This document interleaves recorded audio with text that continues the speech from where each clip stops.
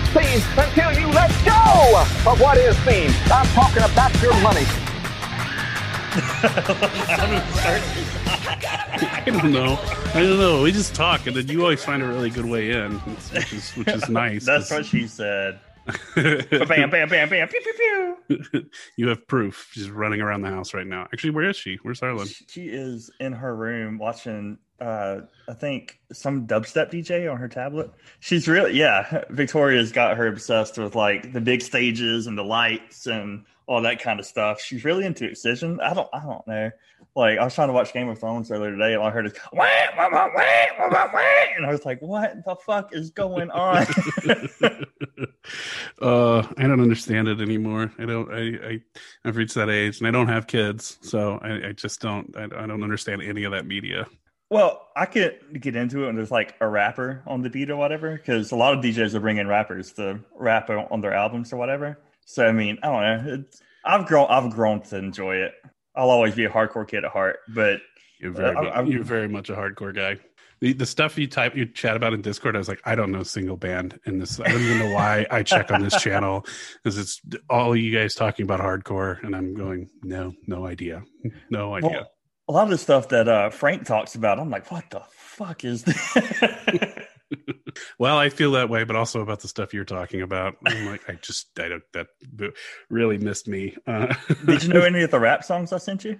I knew some of the rappers, but not necessarily the songs. But I listened to them. I enjoyed that. I get into more than hardcore. Hardcore is just like, and it feels like hardcore is like this. Just it's a subgenre and not a huge subgenre, but there's so many bands and so much going on in that world that I'm like, I don't have space in my brain for anything like that anymore. It's like filled up. I'm done.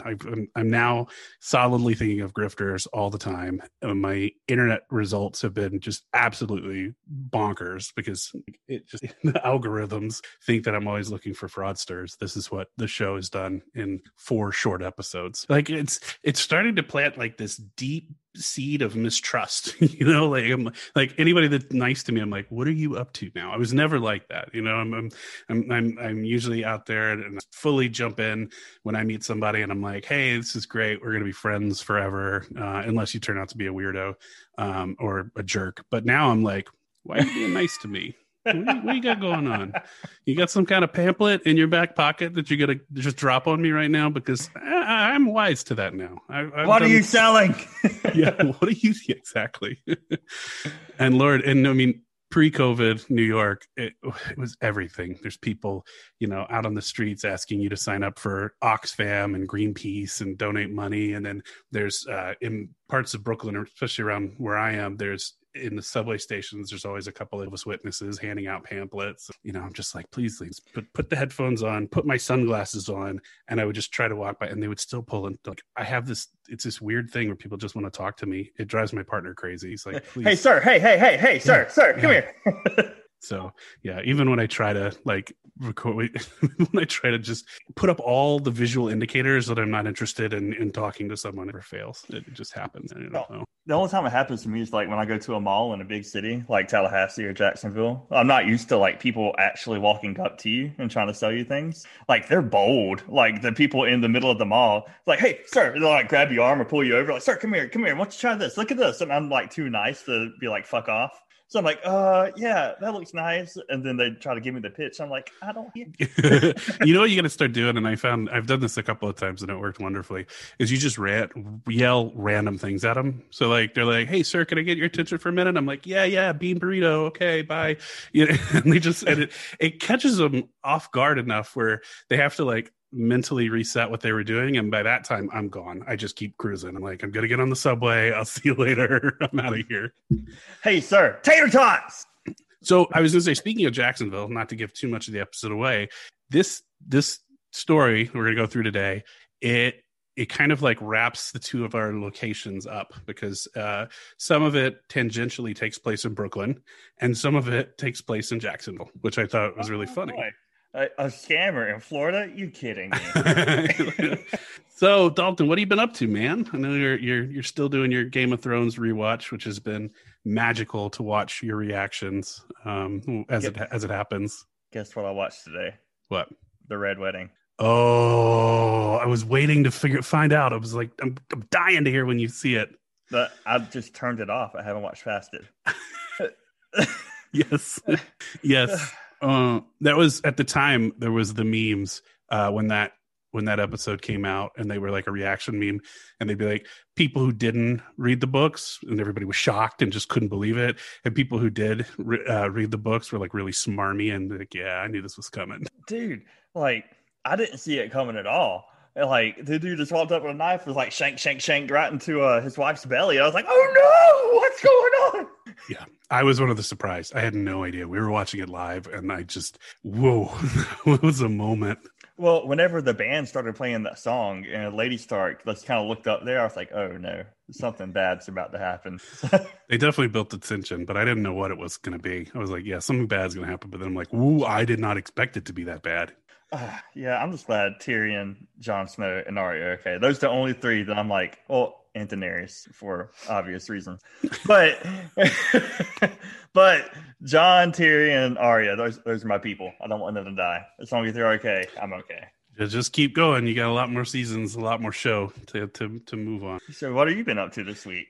Actually, I had a pretty good week. We've been, at least in New York City, we've been in, I hate to call it lockdown, but really just working from home for the past 14 months. And it's weird.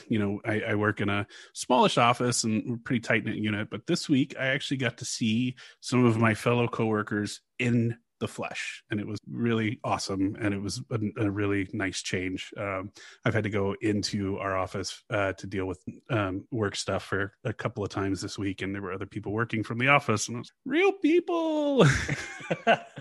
Man, I couldn't imagine. Like, it's never been that strict down here. Like, me and my wife went to Walmart the other day, and we were the one of few people in there actually wearing a mask. Don't you know, COVID's gone down here? It doesn't exist in Georgia. Yeah, we've just got, I guess I'm grateful that my bosses have been overly cautious, and I think a lot of people, and honestly, we've been able to work perfectly fine remotely. So we just kept doing it, until it's time and things start to open.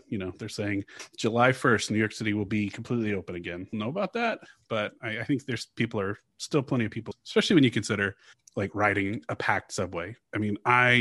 Before COVID, when I was on my morning commute, I'm in a subway car just jammed against everybody else. Like, no standing room, no sitting room. Like, you're so tight. And if you're claustrophobic at all, God bless you, you're going to have a moment. But it's crazy how crowded the subways get. And like, people remembering that and changing their habits. And I don't know, it's going to be interesting to see what happens. I think there's a lot of residual fear, some justified, some not. But yeah, the one thing that has happened during COVID is that the car traffic has gotten a lot worse, I think, because a lot of people are taking Ubers instead of riding the train. See, that all seems like a completely foreign concept to me. Like, I've never rode a train, much less a subway. We'll get you up here. We'll need to get you and the fam. We'll let you run wild. I would say it'd be like a moving bus, but I haven't rode a bus since high school. Yeah, no, I have to take the bus too. I have to take the bus to the subway to get to my job. Well, all right. Public transportation in Valdosta did not exist until like a couple years ago. We got Uber and Lyft about 2 years ago. And where I live now, which is a few miles outside of Valdosta, it doesn't exist at all. Like, you can't get an Uber or a Lyft out here. So The idea of public transportation just blows my mind. Yeah, it is. This place wouldn't run without it. It's such a big part of the everything, and it's cheap. And you can't park anywhere. Parking's insane here, so that's the way to do it. There's really no need to own a car, right? No, I don't know. I haven't owned a car in probably 22, 23 years. How do you get places outside of New York City, though? I rent a car. Oh, okay. Yeah, that makes sense. Cars still do exist here. Just car ownership kind of doesn't. Well, do you want to talk about our main subject? Oh, I see you scheming over there. It could be Ponzi scheming. I went out looking for trouble. I found it. Only I found more than I had anticipated. So today we are talking about Charles Ponzi, the namesake of what is a Ponzi scheme. And I just want to start off by plugging a book that I pulled a lot of research from for this episode. It is a fantastic book, very readable, goes into a lot more detail than I'm going to hit today. I'm mostly focused on the grift, but this is just encompasses so much more. And it's called Ponzi Scheme by Mitchell Zuckoff. And it is a really good, it's a good read. It's a quick read. And yeah, it reads like fiction, but it's the true story. Yeah, just excellent read. So I'm going to give him props at the beginning. I'll probably bring it up again towards the end. Good job, Zuckoff. Yeah, I actually tweeted him. I sent him a private message on Twitter and just said, hey, how much I appreciated, his book. And he wrote me back. He's like, thanks. It's really nice to hear that. He goes, that book changed my career. And so it has a really special place in my heart. Oh, that's really sweet. Yeah, so it's cool. You hear that? Go buy Zuckoff's book. He's a nice guy. Yeah, and you know what? I find that authors and journalists are actually pretty accessible on Twitter if you're not a maniac. Like if you're not some creep or weirdo, and you just you're giving them kudos, they usually respond. It's kind of wild. Well, it's nice to feel appreciated, no matter how. Listen, it is so easy to be nice to someone and just say something nice, especially if you mean it. Why not? And it was a good book, and I enjoyed it. And that's why we have an episode today. So Charles Ponzi, he was born, this is a big name, Carlo Petro Giovanni Guglielmo Tebaldo Ponzi. We're going to say that full name every time we reference him, right? Absolutely not. He was born in 1882 in Lugo, Italy. He grew up in a working class neighborhood. His dad was a postman, and his mom was from a little bit more aristocratic background. Her father was actually an official for the civil and criminal court of Parma. So she came from money. His dad was worked for the postal service. And the only reason I would mention like his parents or his grandfather is because the court system and the postal service are going to be large parts of this story. Like for some reason, those two things are in his life all the time. And they're involved with his Ponzi scheme. They're involved, like, it's just, it's something that's really weird that was his background. And it also kind of foretells his future. So he's been like thinking this up since childhood. I don't know I think it's a weird coincidence, to be honest. Oh, okay. I do. I think or maybe it's like somewhere deep in his brain. And I don't know. There's something about it that it just comes up. And as a matter of fact, his first job was working as a postal clerk, and he hated it.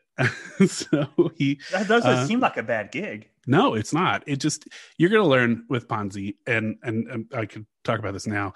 He is he feels like he's above regular labor. He wants to make a lot of money quickly, but he'll do whatever it takes to make a lot of money quickly. What his idea of, he looks down on people that do everyday, manual labor.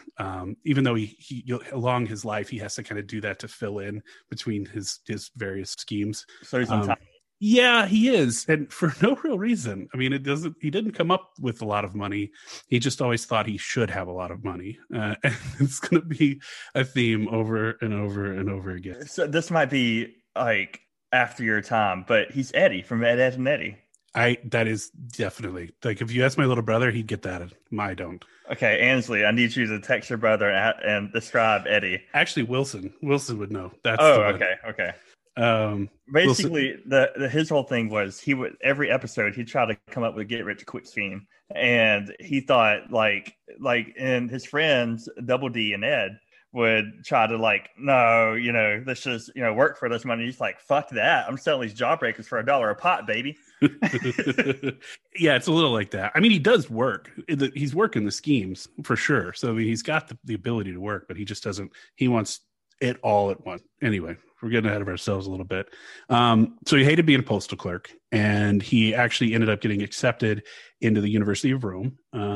And he's smart. I mean, he's smart. At this point, he's fluent in Italian and French, and he'll learn English and I believe Portuguese later in life. So, I mean, he's a very smart person.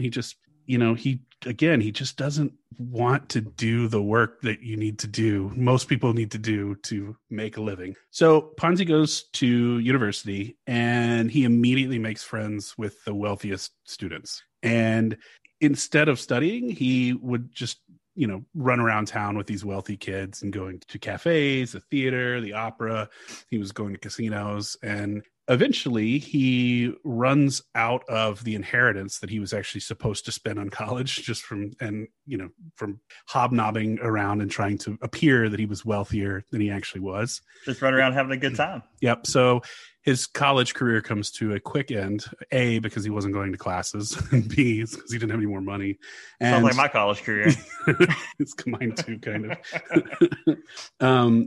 So he has an uncle who says that he should go to America because the streets in America were paved in gold, and that's where young Italian men would go and make a fortune instantly. And that absolutely appeals to Ponzi. And so he gets on a ship and heads to America. Chasing after that American dream. That's it. So in 1903, Ponzi boarded a ship bound for Boston, and his fortune, he had $200 in his pocket. The ship was bringing immigrants from Italy to the United States, and almost all the passengers were in steerage class, and steerage is like at the bottom of the ship, and it's just, the facilities are terrible. It's the lowest, class on there. It also, the boat's sway felt the worst down there. And so, Ponzi, being a snob like he is, purchased a second class ticket so that he wouldn't have to be in steerage. And then for the rest of his life, he lied about actually having a first class ticket. Sounds about right. Yeah. All these guys all these guys and girls and their invented stories are just, it's remarkably consistent. It's like a prototype Instagram influencer. Yeah, exactly. They go to these studios to pretend like they're flying in on a private jet. Exactly. And then they get in their beat up Taurus and head home. So while he's on the ship, he starts gambling, and there's a card shark on there, and the card shark ends up taking all but $2.50 of Ponzi's money. So he went there, he had $200. He lost everything over the course of 13 days, I believe, was how long the trip was. And this is 1903, so $200 is not an insignificant amount of money. No, that's a lot of money. That can buy you a house. Yep. But and so he got suckered into it.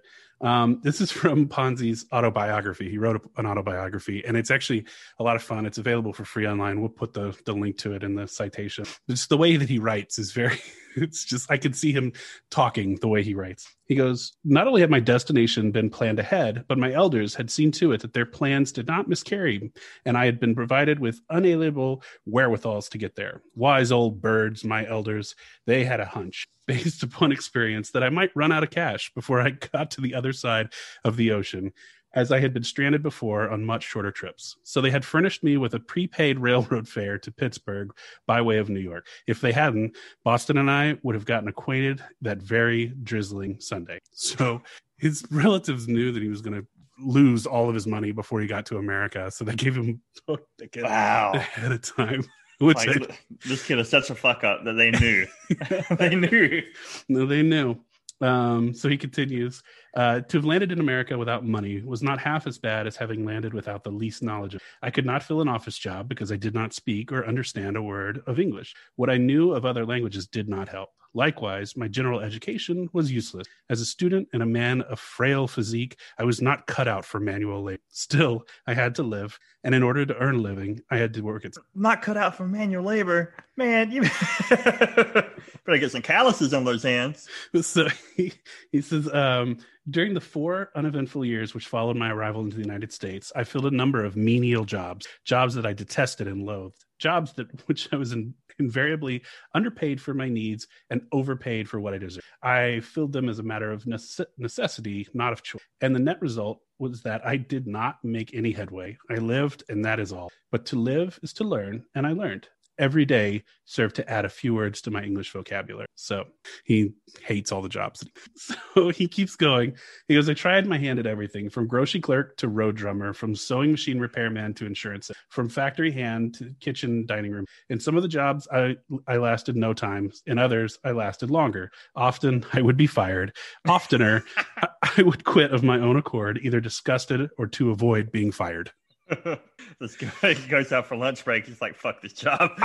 It's, I mean, I gotta applaud. He's very honest about being a failure at everything he tried and getting fired pretty much from every job they ever had. He's traveling all over the place in this 4 years. Like in this 4-year span that he's talking about, he lived in Pittsburgh, New York, Paterson, New Jersey, New Haven, Connecticut, and Providence. So he's really making the most of being in America and getting around. I mean, those places are not terribly far apart, Pittsburgh being, but the rest of it kind of get to within a couple hours. Today, obviously, they were traveling. Right.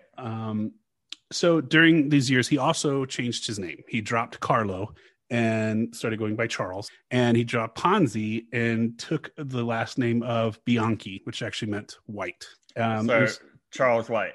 Charles White. Charles Bianchi. It's worth noting that Ponzi was a very pale-skinned man, which would play into his advantage while he was. Italians were considered non-white and treated as such at this time. And Italians that actually came from the south of it were usually darker skinned. And so it was really easy to kind of them off. And you'll see as we get into that, I mean, there's a lot of, they're definitely lumped in with the non-white category and treated as such and taking like hard labor jobs. But because Ponzi was a little bit lighter skinned, he could pass. Right. Somewhat. I mean, he was always going to have that accent. It was a weird time. It's a weird time. It's weird to look back at that today. Right. But that was a thing for a long time. Italians, not white people, treated that way. Insane to me. Like, no, I know. So in 1907, Ponzi made the move to Montreal. And there was a surprisingly large Italian population in the city. So he was able to find work very quickly. It didn't hurt that he spoke French and his English was getting a lot better. So you could communicate with not only the Italians, but you can the French-speaking Canadian in Montreal. So it's a me, Ponzi. You're going to have to edit all that out. We're going to get death threats. I don't think one Italian American dragon would be too happy with me. Right? No, and he could really hurt you. No. Because I'll have a recording of this. Maybe I'll just hold it over your head. I'll be like, don't make me send this to Dom. So Ponzi landed a job at a bank called Banco Zerosi, which primarily served the Italian community. It seemed like a perfect fit for him. Good job. It's around money. I love money. Banco Zerosi was owned by a man named Louis Zerosi, and it achieved a success in the Italian community by promising a 6% return on his investment. And at that time, the average return on investments for banks was 2%. So he was tripling their income. Yeah, that was his pitch. There was another big rival bank in Montreal, an Italian rival bank in Montreal, and so he was trying to steal as many customers away from that other bank as he could. And that bank was offering 2%. He said 6%. So when you say Italian bank, like, do they have like specific banks for like the color of your skin? No, it was just it was in Italian neighborhoods, so the clientele was primarily Italian. So you would set it up. It's kind of like what's in New York is there's neighborhoods, less and less today, but ethnic neighborhoods all around the city. Like there's the Little Italy and there was Chinatown and that kind of thing. So this happened in a lot of the cities had these. I was about to say I thought we were going to like a level of racism I didn't even think of. No. It was just it just happens that this was a rival, and there was 2 banks that primarily serviced the Italian community. Just because it was in the community, most of the tellers, I'm sure, spoke Italian because a lot of the customers didn't. So they, that's what happens. Immigrant populations settle a certain neighborhood and build up infrastructure around it. The 2%, I want to really explain this. There's going to be a lot of numbers in this episode. So if I explain something weirdly, tell me, because I want to make sure that it's easy to understand. So 2% was the standard rate of return for a reason. So at that moment, or at that time, the banks were investing in Italian securities, which had a return rate of 3%, right? So you put your money in the bank, they take your money and invest it in something that makes them money, right? And it's got a steady 3% return. So what would happen was, with the money, they would give you 2% back, and then the bank would keep 1%. So the only way to raise what you would get back, your interest rate above 2%, would be to invest in something that gave you a bigger return than 3%. Gotcha. But you can get in trouble that way because securities are pretty flat. Like, there's no surprises. It's not like Dogecoin that's going to jump and rocket and spiral. Like, you could potentially make riskier investments, but you also run the risk of losing money, and then you're done because you've lost other people's money. That's not a good idea. So that's why. And even today, that's why most banks have kind of the same return rates, because they're set against whatever securities or whatever that are safe and reliable. So I didn't even, you just taught me lessons. I didn't even know that. I just thought, all right, the money grows bigger. I can't get any deeper on that. I'm not that smart, but that's very broad strokes. Okay. So Zarossi, the guy who owned the bank, would say that bankers were greedy and kept much more of the returns than they admitted to. And so he could afford to pay out more than double what is. Oh, so he's trying to sell them on he's not keeping any of your money. He's going to give you all of your money back. He's saying that the other bankers keep more of the profits. So he's saying, hey, we're getting I don't know, just hypothetically, he's going, hey, we actually get a 10% return. Your banker is keeping 8% and only giving you 2%. I'll give you 6% and take 4% for myself. I don't know if those are the figures he actually used, but that's kind of the logic that he's using. Right. That makes sense to me. And at first it worked really well. Like, he had investors, people were putting their money in, business was booming.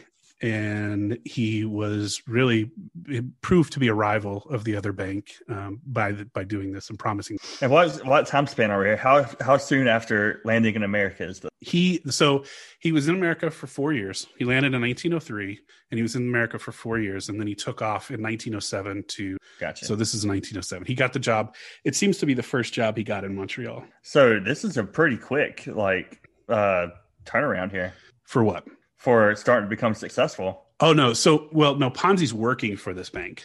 So Zarossi is his boss. So he's a clerk in the bank, but this is what the bank is doing, and this is kind of tied to the story. So Ponzi, and I'm back on track. So Ponzi, so right now is just an employee of the bank. Okay. So it was working, but when the interest rate was to come due, Zarossi was in trouble, because he did not invest in, he was investing in the Italian securities, which wielded him through that. So he's saying, I'm going to give you 6%, but he doesn't actually have it. Oh no. It was a lie to win over customers. So Zarossi, the bank's owner, began to steal money from immigrant workers who were sending their funds back home to their family. Oh, no. Oh, yes. Zarossi knew it would be weeks or months before they got back word from their families that the funds hadn't arrived. And then Zarossi would blame the mail system or the Italian bank that he had sent them to, just to kind of stretch and give him. Well, that sounds like he's setting himself up to fail, because eventually that excuse is going to wear out. Yes, and that is the problem with something. Eventually, there's no way to sustain. It's totally unstable. But I mean, it's also really kind of awful that in order to appease his bigger clients, he's stealing from his poorer clients. Right. I mean, the people that are sending money back to their home countries, to their it's bad all around. But eventually, everything does. Ponzi at this time had become really close with Zarossi, and kind of was like, this about to hit. Right. We're about to be some big trouble. And sure enough, rather than stay in Montreal as the pressure heated up, Zarossi packed a bag full of money and headed to Mexico City. He left his bank and his family behind in Montreal. Oh, wow. He had family? Yes, he had a wife and children. He said, peace. He bailed on everything. Jumped the border, got out of Canada as quickly as he possibly could. Well, you don't want to go down with a sinking ship. No, and the business, I mean, the bank went out of business. Depositors lost a ton of money because he had been frauding it, and he was stealing from accounts, feed out accounts. Yeah, it was bad. It was bad. Investigators thought that since Ponzi was so close, that he had a hand in the whole thing. He really didn't. He didn't do. It was mostly Zerosi. Ponzi was an employee of him. But they were, they couldn't connect it to him because I don't think he really did anything illegal other than maybe he knew what was going to say anything, but they couldn't bust him. Right. That's why you always put your money in an FDIC insured bank, kids. Well, the thing is, this is 1907. There was no FDIC until 1933. Huh. So I wonder why. Yeah, so that didn't exist, and also it's in Canada, so I don't think there must be an FDIC equivalent in Canada. I'm sure. So now he's being hounded. He's being questioned. He's like, I think I need to get out of Montreal. And this is too much. They're really all over me. And so he decides to leave. But before he left, he went to visit a former client of the bank, which was the Canadian Warehousing. And when he went there, he actually found that their office was empty. And so while he was there, he noticed that there was a checkbook laying around, and Ponzi took out a blank check and left and wrote himself a check for the amount of $423.58 and then forged a signature. Who the fuck just leaves their checkbook laying around? I mean, it was an office. Like he went to so it was like a company, it was a company checkbook, but yeah, Ponzi swiped a check, forged it, went to the bank and cashed it.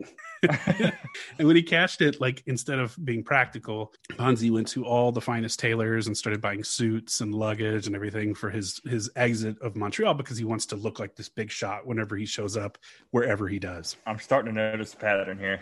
Yeah, it is. There's a very strong pattern. It's going to go through the entire story. So the bank officials got suspicious, not nervous, and they eventually discovered that it was a fraud, and investigators went to go question Ponzi, and he just immediately says, I'm guilty. I did it. He's terrible at lying that way. He's like, yes, I did it. He was 26 years old at the time and went to go spend the next 3 years in prison in Canada. Oh, wow. So just 3 years of his life gone, just like that. Just like that. Yeah, so he's in jail in Canada. He didn't even make it out of Montreal because he got greedy and forged a check. You know what? I mean, if he would have got away with it, that would have been a bad plan.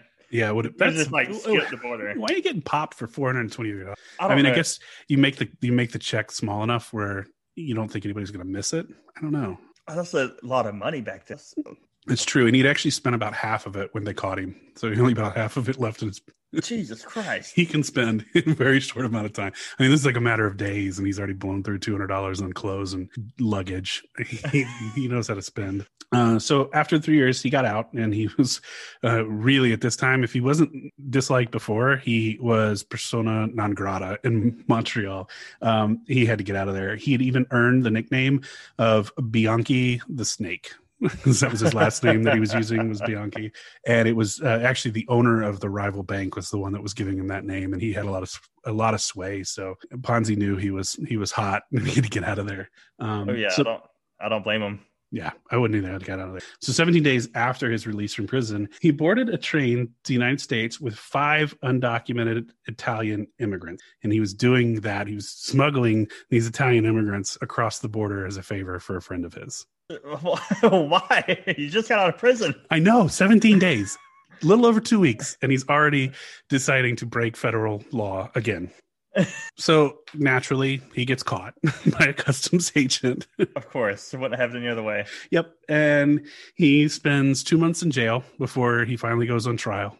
And he thinks that if he pleads guilty, he'll actually get a lighter sentence. And that's not true. What happened was the 5 immigrants turned on Ponzi and testified against him. And so the judge sentenced him to 2 years in prison and a $500 fee, fine, which he definitely does not have.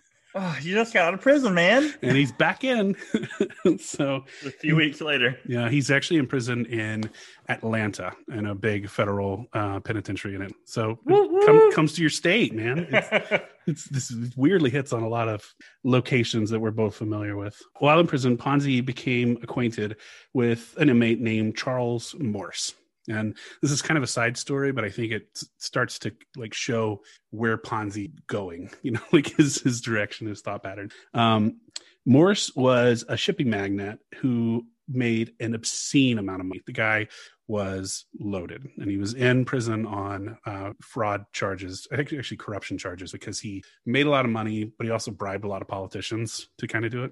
And at one point, he decided that he wanted to corner the ice market in New York.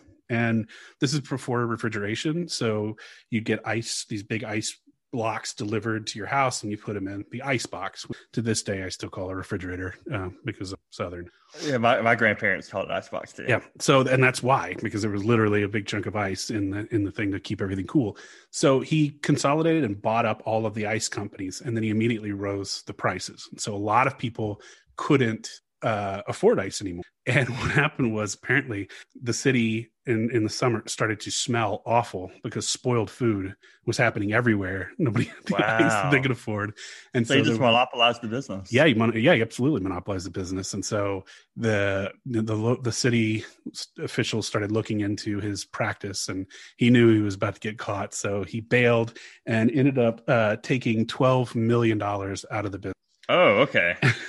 So he has a lot of money. And I think Ponzi, seeing that you can make that much money by not ethical business practices, really resonates with. Well, what does you think landed that guy in prison?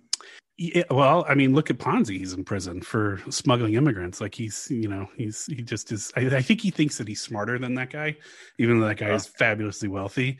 Like, I think he always is like, oh, he did that. But if I was doing it, I would do it a little differently, and it'd be in good shape. I don't think that's true, and we're going to find out that it's not. But I think he thinks very highly of himself. He always thinks he's the smartest guy in the room. Absolutely. So Morse, the very rich guy, was eventually pardoned by President Taft after he hired like the army of lawyers and lobbyists to petition on his behalf. So they were constantly making phone calls and just trying to get Taft to pardon this very rich man because he was rich and he had all the access. And so Taft was eventually like, oh, God, Jesus, leave me alone. Okay. It's even weirder. So his legal team were claiming that Morse was very, very sick. And the doctors at the prison actually backed that up based on their observations of Morse. What no one knew was that Morse was actually poisoning himself by eating soap shavings before he would have to go to the doctor. Wow. Yeah. So that's commitment. Yeah. And I mean, this is early 1900s. This is not like Dove soap that you could probably eat today and not get sick. I mean, these things have got like lye and all kinds of really gnarly stuff in them. So he would poison himself before he went to the doctors. The doctors would say he's really sick. And ultimately he was granted a pardon on humanitarian grounds. He's dying in prison. Immediately after he got released, he took off with his family on a European vacation and was totally fine, totally healthy, just absolutely scammed everybody involved. Hey, I ain't mad at it there. I remember I was like, what a boss, man. He just figured it out. I got a reduced sentence. So I only bring him up because I think that it's just a fun, weird little story, but I definitely think Ponzi's in this like mode where he's absorbing all of this, so you've got Zerosi who's doing the 6% and then ended up stealing money from his own bankers. You've got Morse who had a ton of money and he did it through paying people off and, consolidating a specific sector. So you've got a lot of this. I should also mention when he was in there, Ponzi, his cellmate was a mob boss named Lupo. Just edit that part out. It doesn't, I took part of it out and I should have taken all of it anyway. Oh, it's fine. So Ponzi, he served the rest of his 2-year sentence, and then he got an additional month tacked on because he didn't have the $500 to pay the fine. So they said 1 month, and then you're good to go. Well, how do they expect him to get it? He's in prison. I don't know. You could ask that today too, because these courts find the shit out of people that don't have the money. Pay them 6 cents on the dollar to go fight fires and do all other sorts of fucking slave labor, but that's a whole nother podcast altogether. It's a very different podcast. So Ponzi gets out. He does not want to be in Atlanta anymore. He mentions how bad the Ku Klux Klan is in Atlanta at that time, and really wants to get away from that because he's Italian, and the Klan was targeting Italian people as well. So he went to, weirdly, that was his complaint, because he ended up in Birmingham, Alabama. You're moving the wrong direction, buddy. But listen. Apparently there was a big Italian population in Birmingham, so that sort of makes him. So he ends up. In all fairness, Birmingham is the least Alabama of Alabama. You're very right. They have 5 teeth in Birmingham, Alabama, as opposed to 1. So he ended up finding a job with a mining company that primarily the miners were Italian laborers, and so since he could speak English, he would help translate with the Italian workers. He did like bookkeeping. He helped out in the medical office, when miners would get hurt, and would assist the doctors and nurses there. So he kind of did a little bit of everything. But so not a bad gig. Once again, not a bad gig. No, not a bad gig. Not at all. He kind of when he was working there, he got his next big idea. So in these mines, there wasn't running water and there wasn't electricity. And they just sort of, the miners had camps around the mine that they would live in, and they would get up and go to work. So his idea is to pool enough money from the miners into a big pot and start up a utility, like electric and water utility. And so it would be sort of community owned, except Ponzi would also get a bigger share because he's the one that sort of organized this, but he wanted to give, the mining camp power and running water, which actually is a really good idea. Right. And so he, as he's working on that, there's something that pops up that derails that temporarily. One of the nurses who worked for the mining company, her name is Pearl Gossett. She had just been badly burned when a gas stove she was cooking on caught fire. Ponzi didn't know Gossett that well, but everybody that he had talked to said that they said nice things about her. They said, "Oh, she's absolutely a wonderful person. She's just does so much for this mining community." So he goes, he speaks with her doctor and says, "Hey, is there anything I can do?" The doctor said that the Gossett wasn't doing well and gangrene was setting in on the parts that she was burned, and he needed to find volunteers to give skin grafts, so they take off their skin and then put it on Gossett's skin to heal the areas, and that none of the miners had volunteered for the skin graft. So Ponzi said, "I'll give a skin graft." And the doctor said, "Well, how much?" He said, "Whatever you need." And so they ended up taking 72 square inches from Ponzi's thighs. I'm starting to turn around on Ponzi now. It's a ride. Yeah, he selflessly, gave 72 square inches. That is a lot of skin. And so he was bedridden for just wrapped, like his legs were completely wrapped up for a few months, I believe, in total. At one point, the doctor came back and said, "We actually need more skin." And Ponzi said, "Absolutely, do what you want." And they removed another 50 square inches from Ponzi's back. So there's a woman that he didn't even really know. He just gave like half of his skin to her. Yeah. Yep. And he mentions that he has these giant, where the skin grew back, and they grew back even wider than they were before, kind of like scar tissue. Right. And it was on the backs of all over his back. So he heals up. He's obviously bedridden. It's got to be painful. I can't even imagine what that feels like, especially in that time. Right. You can't even lay down without being in pain. Yeah. When he's probably face down when they had the back stuff taken. So when he got out, the plan for providing power and water to the camps had already been realized by someone else. So while he was in the hospital, someone else came with the same idea and put it into play. And now the camp had running water and electricity, and Ponzi had nothing to show for it. But so when does he start being successful? Because everything he's done up to this point has failed miserably. That might be really good foreshadowing on your behalf. So I'm not going to get at this point. He goes to Boston. He's had enough of his Southern tour, and he made a few other stops. He was in New Orleans for a little bit. He's kind of hopping all over the place. But he decides to return to Boston, which is where he originally landed.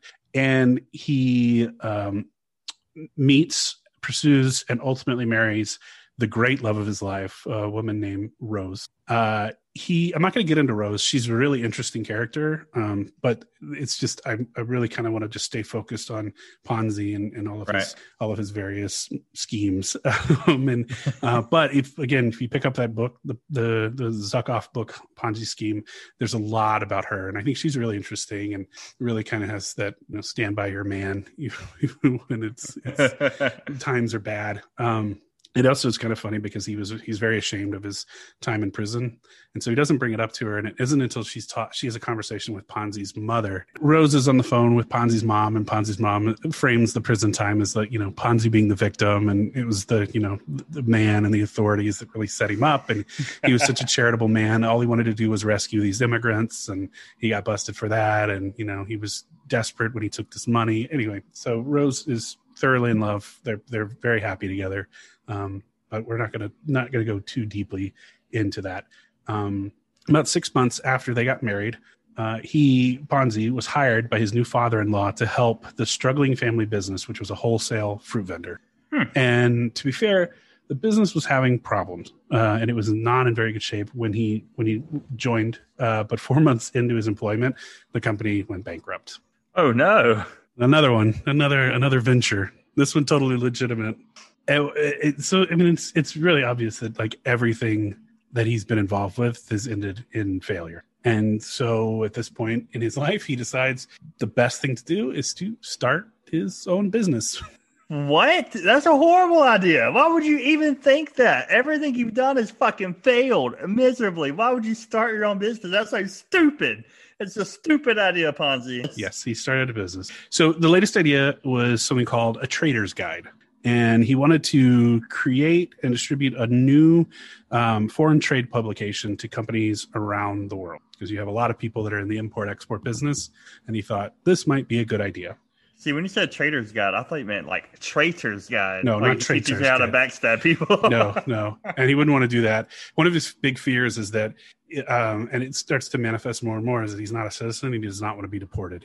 So he tries to stay under the radar. And so he's always worried about getting arrested or getting put into jail again because he might get deported every time. Well, how did he even get in the country? You could be in the country without citizenship. You got to think too that this is right after World War I. There's a bunch of immigrants coming from Europe, and people needed the labor. Okay. Anyway, the guide would be published in English, French, Italian, German, Spanish, and Portuguese. And he estimated that the first run of the guide would be sent out for free to 100,000. The way that he wanted to pay for this publication was he would sell 150 pages worth of advertisement. Now, mind you, this is a 200-page guide. So you get this thing, and there's 150 pages of ads and 50 pages of actual information for import-export. That would be infuriating. I mean, I don't know. When's the last time you actually picked up a magazine? It seems about like the right ratio for some of these publications. I know the last time you picked up a magazine. Bam, bam, bam. Boo. Future episode, Ancient Aliens. So 150 pages of this 200-page publication would be ads. He could sell each page of advertisements for $500 each, and you could also purchase the cover for $5,000. $500. Yeah, I don't know what the going rates at this time for that seems a little advertisements. Expensive for now. Yeah, it does. Well, no, I think you could. Yeah, if you take into account inflation, I bet it is. Really. But I think his thinking was like it was targeted. It was very specialty publication. Okay. All right. I don't know. I don't know. He's marketing this towards wealthy people, right? He's marketing this to business and giving them to the businesses. So, okay. And so after his first 100,000, he would resend a new edition to an additional 100,000 every 6 months. So he's constantly upping his circulation number. And he imagined that he'd net about $15,000 on the first issue. Like after everything is said and done, he'd walk away with $15,000. And then you would subsequently double that every time you doubled the circuit. Okay. Yeah, he really didn't think through. So first of all, to find 150 advertisers is a lot of work, and like we were saying, willing to pay $500 an ad, that's a huge amount. And then to find a list of 100,000 recipients and then an additional 100,000, I mean, it's just like logistically, there was no way it's not going to work. So instead of this venture didn't necessarily fail. He just sort of abandoned it. He couldn't get any money off the ground, to get off the ground. He couldn't find anybody to help fund him. The banks turned him down over and over again for this project. And so he just sort of walked away. But it was at this time where his next and biggest idea hit him. And this is really going to lead in the sort of insanity of the story. He received a letter from Spain, from someone in Spain, expressing interest in advertising in his Trader's Guide. So there was some interest, and if this was a Disney movie, this would have been the only response that he got, because this is like the one, like the thing that really sets everything else into motion. It's the golden ticket. It is. It's like that one. I only got one response, but man, it was worth it. But inside the letter was something called an international reply coupon, or an IRC, what I'll call it for the guest. And at first, Ponzi didn't know what it was, so he went to the post office, did some investigating to see if this was a real thing. And what it was, it's essentially an international self-addressed stamp envelope. So you get this IRC that they bought. This person bought it in Spain, using the Spanish currency at the time, put it in the envelope, sent it to Ponzi. Now, Ponzi could take that to the post office and they would honor it and give him postage in the specific amount, U.S. postage. So he didn't have to pay for postage. He could send his routes back overseas. Okay. So it's like a voucher for a stamp in your currency. And Ponzi, his idea was to exploit the currency exchange rates in Europe. So again, after World War I, the exchange rates are going kind of nuts in Europe, primarily. America's staying pretty stable. And he purchased a few and kind of did the math and figured out that Italy, funny enough, which is where he was from, actually had the worst exchange. So basically, he could net out, according to his math, which is always a little funny, about a 230% return exchanging an IRC from Italy bought in lira to a stamp bought in the United States. Does that make sense? So yeah, but the thing is, you're not talking about a lot of money. It's like cents. It's pennies. It's a 5-cent stamp. Like he bought it for 3.5 cents in Italy, and then exchanged it for a 5-cent stamp in the United States. And then if he sold that stamp, even with a discount, he would make money. Yeah, but it's not a lot of money at all. No. What does he expect to do with that kind of money? No, it's not. You'd have to buy a lot of stamps, a lot of these IRCs. But this is his big idea. And he then, in January, we're up to 1920 now, and this is going to move very fast. I want just to warn you, like everything fast. And I think that's generally the nature of Ponzi up until Bernie Madoff. Bernie saw these schemes and sort of re-engineered it a little bit to make it so he could do this for a long time. But these scams they just roll, and very quickly. So safe to say, Bernie Madoff, future episode of If You Got 100%. Okay. Although there's so many places that have covered him, but we'll give it a shot. Okay. So in January 1920, Ponzi established another company, and it's called the Securities Exchange Company, not to be confused with the SEC currently, which is this Security Exchange Commission. When you say SEC, I just think about football. We're in very different places. Dalton. Go Dogs! So this time around, since he had been rejected by the banks so often, he didn't want to rely on funding from banks. He wanted to include anybody who had money that wanted to invest in this company. All you needed was an investment of at least $10 to put in. I don't know. Was that a lot of money in 1920? I guess it depends on who's it's coming from. So this chapter in his autobiography I like because he's just kind of a ridiculous writer, and they're fun to read. This chapter of this is called "Mr. Ponzi Finally Discovers an Untrodden Path to Fabulous Wealth and Takes It." Third person. So the chapter titles are third person, and they all start with Mr. Ponzi. The rest of the book is not written in third person; it's first person. But yeah, so I have to say I think Ponzi as a character is a very kind of lovable doofus, for lack of a better word, and you're going to see that continue. But I think the stakes just get a lot higher going forward. He got in over his head, basically. Yeah. So here's his pitch, and you tell me what you think of this. If you invested your money in a securities exchange company, you would be guaranteed a 50% return on your money in 45 days. I tell you, go fuck yourself. Yeah. This means that in 3 months, you double your money. That sounds a little bit too good to be true. Yeah, it very much does. And he kept telling people, he's like, I'm taking your money, I'm investing it in IRCs with this 230% return rate. So I will definitely have enough money to pay you that return, and I'll still be able to keep a big chunk of the cash. So that was that technically legal at the time, or was this like some sort of fraud or extortion or whatever? Nope, it's totally legal. Everything was on the level at this point. And sure enough, he managed to raise a total of $1,800 in his first month. So this is January. In 1920s money, that's not bad at all. No. And so after 45 days, they were actually paid out their 50%. Oh, okay. So he made good on his word. He made good on his word. However, he's not paying them through his investment in IRCs at this point. He's paying them from the money that newer investors are, right? He's borrowing from Peter to give to Paul. That's where that's where this phrase comes from. It's okay. I didn't put it in my writing, but yes, that's exactly what a Ponzi scheme is. At least the modern version of it. Now, I will say he didn't invent this scheme. It is named after him, but he's not considered the father of the Ponzi scheme. I think it's just, and we'll see the size of this thing. It makes it so hard to kind of wrap your head around that it's actually been around for a while. There's a guy in Brooklyn in 1899, so about 20 years before this happened, named William Miller.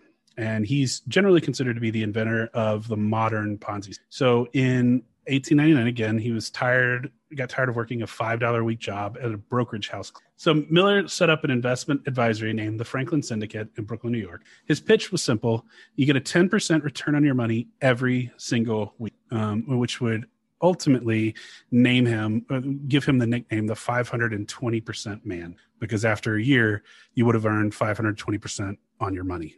That sounds way too good to be true. Yeah. By comparison, after a full year of investing in Ponzi's organization, company, scheme, whatever you want to call it, you actually only got a 400% return. So this guy was actually promising even more than Ponzi was in terms of this guy.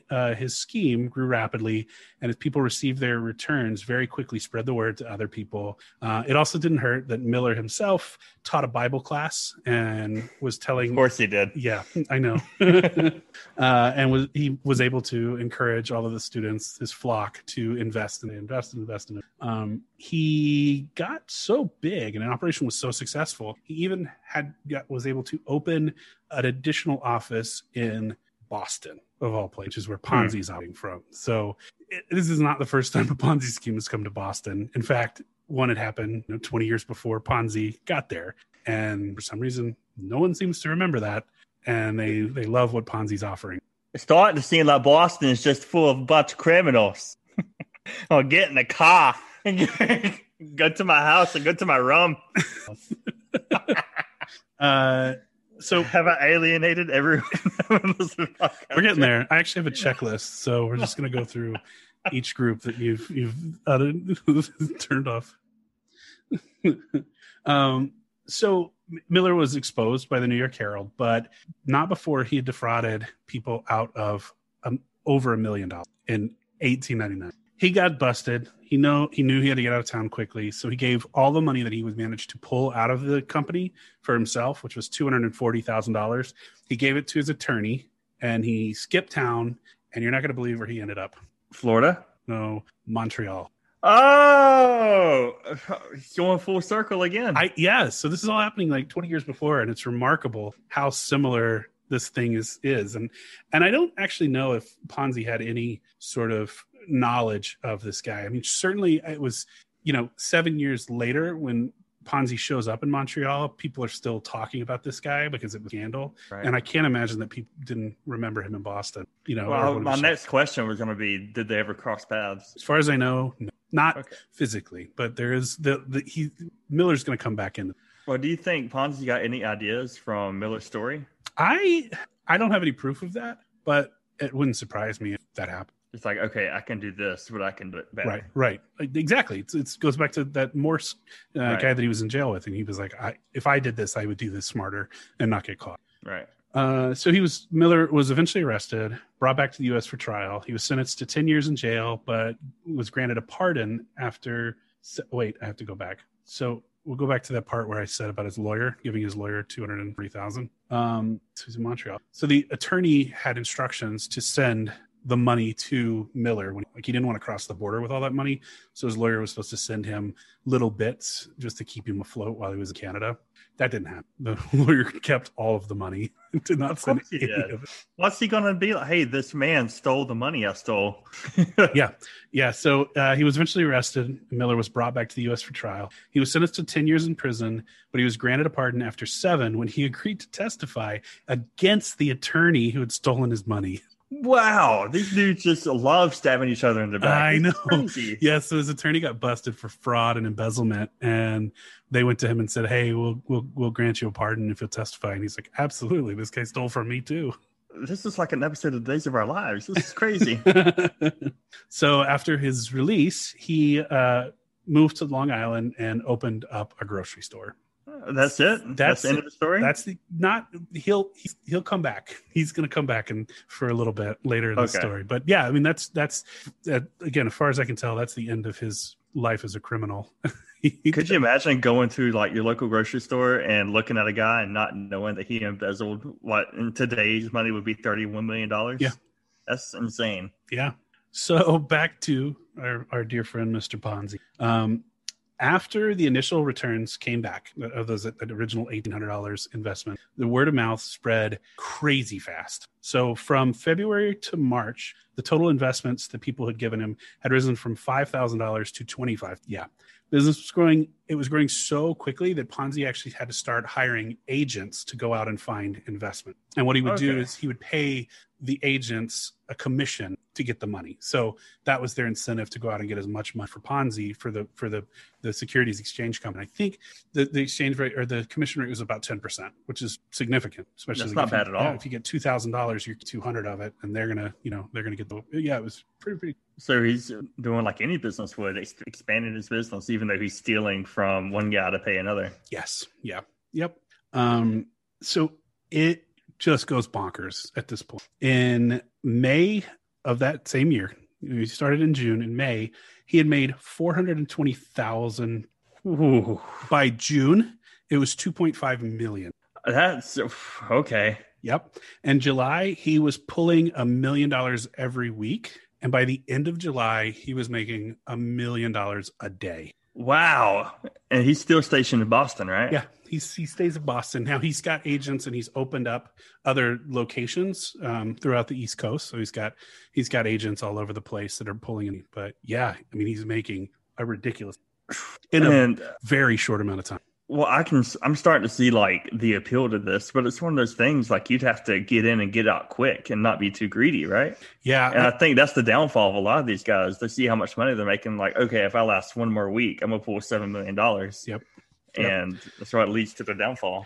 And so Ponzi, again, loves to spend money and he goes crazy, just absolutely goes bananas. He buys this mansion, in Lexington, Massachusetts, which is right outside of Boston.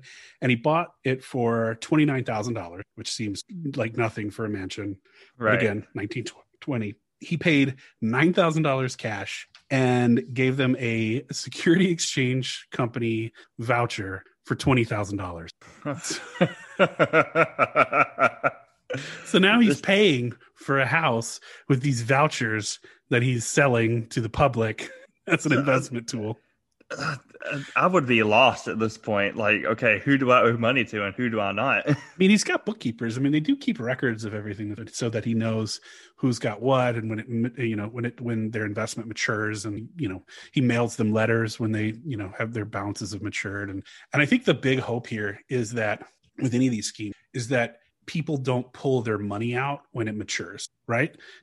They roll it over and they want it just to keep accruing over and over and over again. So then you don't have to pay out the cash, right? Right. And you could then that's when you start cooking the books and saying, oh yeah, you have X amount, which includes all of this matured interest, but that's a lie on paper. Okay. So is a multi-level marketing scheme and a Ponzi scheme like in the same category? Because it's starting to sound a lot alike. There's some overlap, but Ponzi's just cash. Like there's like MLMs have this illusion of like you're selling something, but that like you're actually getting a product. This is just purely financial. Like there's no, and that's why MLMs can get away with doing what they do. Like that's why they're hard to regulate, because they're like, no, we're a company that sells directly to consumers, but they're sort of set up like a right.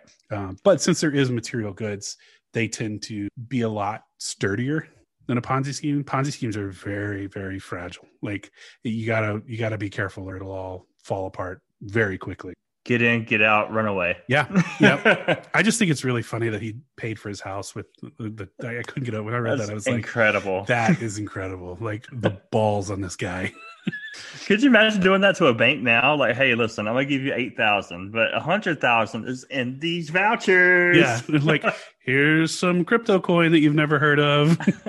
Do you like Doge? So he also bought a car, which was called a Locomobile, and they were like a total status symbol. There weren't very many of them made. You had to pay a ridiculous amount. So, he's got these incredible suits. He and his wife were going to the jewelry store once a week. I mean, they were living big. They had a bunch of servants in their house that like cooked and cleaned and waited on him. And he's total baller at this point. And people love him because he's making the money. They all think that they're making all this money. So, I mean, he can do no wrong. And they love that he's this immigrant that came in. He is sort of exploiting a system because as far as they know, he's doing this all through these IRCs. He lived like a rock star. Like, I mean, he had everything and people just loved him. Like he was making them rich. He had exploited this thing with, the government. And people, have always had a distrust of the government. And, because at that time they also thought he was exchanging these IRCs, which he definitely was not doing. But that was still the line that he was selling. Well, they're thinking like the man's holding me down, but this guy is kind of like stealing from the government, giving to the poor, like this kind of fucked up Robin Hood that's not actually giving you the money. Yeah, 100%. So Ponzi takes the money and he starts to invest in local Boston businesses. And he also starts investing his money into a few different banks. He's like trying to diversify his money rather than, the stuff from the Securities Exchange company. He started depositing a lot of money in one bank in particular called the Hanover Trust Bank in Boston. The goal was he wanted to become the largest depositor. So when he did that, he could actually probably take over the bank at that point. Like if you are responsible for the largest account in the bank, at that time he thought he could become the bank president or be on the board of directors. So he did two different things. He started secretly buying up shares in the bank. And then he went in and he deposited $2.7 million in the bank. Now, this is a bank whose total assets at that time were $5 million. So this guy comes in and drops $2.7 million. He is now the biggest client. Huh. Does that work? Does banks work like that, like buying shares? I don't think so anymore. Well, I don't believe so anymore, unless it's a publicly traded company, like Citibank is publicly traded. But this was different. I don't think by being, and I could be wrong, but I don't think by being the biggest depositor, you're named the president of the bank. I think today the president of the bank is actually a real job that you apply for and you have a salary. It was a little different in 1920. Yeah, times have changed. That's true. So $2.7 million at a $5 million bank. He's now the big dog. He also, so while he was buying up these stocks, he started making these backdoor deals with some of the other stockholders in the bank. A lot of these guys were Italian businessmen. He gave the money for one of the guys to own a house. Like, he's like, here, I'll loan you the money. You don't have to go through the bank. Just go through me. But I want your voting shares. So I'm taking over this bank and I need your help. And so he was doing all these favors and working behind the scenes. And it paid off. He was soon named the director of the bank and controlled a controlling interest. So he more or less, this is his own personal bank. He really is the white snake. Yep. Yep. It did two things. It settled a grudge that he had against the bank, because that was one of the banks that had turned him away time and time again. So now he's going, hey, remember you rejected me? I run this bank now. But it also turned into a vendetta. Right. But it also, this is the really clever thing, it also sort of legitimized him. He could now say, hey, I'm not ripping people off. This is not a scam. Why would someone who owns a bank essentially pull a scam on people? He's like, I'm legitimate. Here are my creds. Bank. There's Hanover Trust Bank. It's all mine. Huh. So it was actually really, really shrewd. Well, I mean, I can see why people would trust him at that point. Yeah, he's good for the money. He owns a bank. Yeah. That's how people are going to, I mean, that's how you process it, right? I mean, you're not going to get in the intricate. There's obviously a lot of, policies in place at the state and local level, federal level, things you can and can't do. And he doesn't technically own the bank, but most of the people investing don't know the difference. Well, not even owning the bank. You look at this guy like, okay, he's got this mansion. He's got this local mobile. I see him taking his wife to the jewelry store every week. He's obviously got money. So if he says he can make me money, I'm going to believe him because he's got millions of dollars. Oh, yeah. I mean, he smoked cigars and he had a diamond encrusted cigar holder. I mean, like, this is... Dude, I am robbing this man on site. he's a little man too. He's not very big. He actually brought in, he hires a lot of security because they're dealing with a lot of cash, and he brings in the Pinkertons, which are like a very notorious private security firm who are actually still around to this day. But they sort of were before the FBI, the Pinkerton company would hire to come protect them. That sounds like some shady elite shit. It is some shady shit. It is some shady shit. Then it is some shady shit. Now the Pinkertons, they're not a con, so we're not going to cover them. But anybody wondering, go look into that history. It's fascinating. Okay. So because Ponzi's living so big and he's handing money out to all this frenzy. I mean, you see how much he's going from $1,800 in a month to $1 million a day in 7 months. I mean, it's just absolutely. And so how do you not know about this? And he's really likable. Everybody likes him. He talks to the media and the reporters surround him. And he's always so jovial and affable, and people just genuinely like him and they trust him. Yeah. And that's why they're giving him the money. So there were, and with that, there were plenty of people who looked to take advantage of it. And there was also a lot of people looking at his business pretty quickly. Like, you raise this exorbitant amount of money. Right. People come around and are asking questions. One of my questions is, where are the IRS at this point? Because if this happened today, they would be knocking down your doorstep with an audit. Weirdly, they don't actually, this will answer itself, but they don't really play a part. Okay. And I think it's because of the time frame of how, of when the scheme is in operation. A Boston furniture dealer hold on. I'm going to start that whole thing over. So there were plenty of people looking to take advantage of Ponzi, and there were plenty of people starting to look into the business. One of them was a Boston furniture dealer who early on had loaned Ponzi $200 to get this operation off the ground. He decides to sue Ponzi for $1 million. And his claim is that even though he had been paid back the $200 plus interest, he still felt like he was a partner in this business, because without his money, Ponzi would have never been able to exist. Like, there would be no company. Is there a contract, motherfucker? Right. So he brings this giant lawsuit saying, I'm Ponzi's partner and I should be paid as Ponzi's partner, because he sees Ponzi making all this money. And he's like, well, he made that money on my $200. And even though I've been paid back with interest, I should still have a say in it. I feel like that shouldn't hold up in court. So it went to court, and I actually don't even know if it went to court. Ponzi settled with the guy. I'm not sure for how much, but the guy did walk away with some money out of this whole ordeal. And I think it was just Ponzi was like, I can't be troubled to deal with this right now. I'm literally printing money. Just here's some money, go away. It wasn't like the $1 million. It's like when somebody falls at Walmart and, they've got billions of dollars. They'd rather just pay this person to go away than go through the trouble of hiring lawyers on the court. Yep, 100%. 100%. So the lawsuit gets settled, and a reporter from the Boston Post catches wind of the suit and publishes a story about it on July 4th, 19.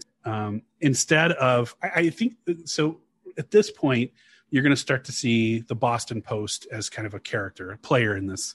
And they see him, and they want to investigate and figure out what is actually going on. Because the suspicion at this point in July, and this is the suspicion of a lot of people, is there's something going on that we don't know. And we want to find out what it is, and we want to tell everybody to be careful, or we want to explain to them what's going on so they can make better decisions.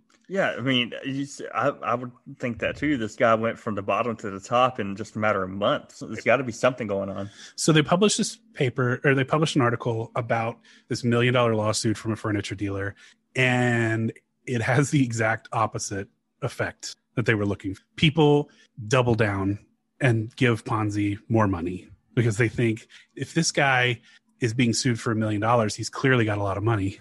Right. So let's he knows what he's doing. Let's invest in his company. And so it's the exact opposite of, you're like, why? I mean, should we be suspicious that he's cheated this guy out of a partnership? But no, they take the opposite. Yeah. I don't know, man. Yeah. And as for investigators that came through, he had a lot of those. He was very accommodating. If they came in, he would answer their questions. He'd sit them down in their office and answer whatever he did. But he also, the way he talks and the way he formulates the math for this thing is really throws people off, and it just kind of spins them around. And so I just want to read this little bit from his autobiography about a conversation he's having with a couple of postal inspectors. This is the way I would put it to him. Let us assume, I say, that France needs $15 million of francs. I borrow in this country $1 million at 50% interest, as I am doing now on a small scale. The $1 million at the current rate of exchange is equal to 15 million of francs. I send a draft for the French government with the understanding that France will issue me 50 million of international reply coupons. France can obtain the coupons from the Universal Postal Union on an open account. As soon as I receive the coupons, I exchange them here for stamps. Then I sell the stamps at a 10% discount. Let us assume that I pay a 10% commission to the agents who have been instrumental in obtaining for me $1 million from the transaction, insofar as I'm concerned, would show the following balance. So he's saying, borrow $1 million, buy 50 million IRCs from France, come back over here, turn those into 50 million 5-cent stamps, sell those at a 10% discount, and he would make this. So this is the way he does. Wow. Yeah. So he's saying the cash from the sale of 50 million 5-cent stamps, it would cost him $2.25 million. He would owe the note holders, the loan that he took out, he would owe $1 million. So he'd pay $1 million out of that 2.25 million. There's 50% interest. So he would actually end up paying him 1.5 million, not just the 1 million. Right. Then he gives $100,000 to the agents as commission, and the gross profit that he would make would be $650,000. So he's throwing all this stuff out.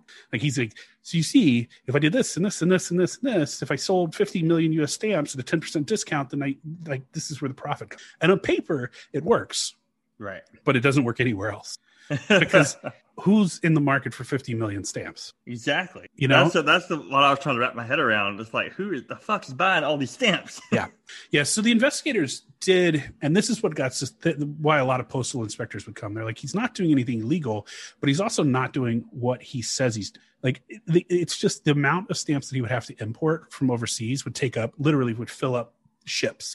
Right. And at that time, the post office estimated there were only about 27,000 IRCs in circulation. So that is not even close to the money or to the amount of IRCs that he would need in order to pull this off. But It's the lie that and just keeps going with, just to legitimize his operation. So things are moving crazy. We're going to jump kind of towards the end of July.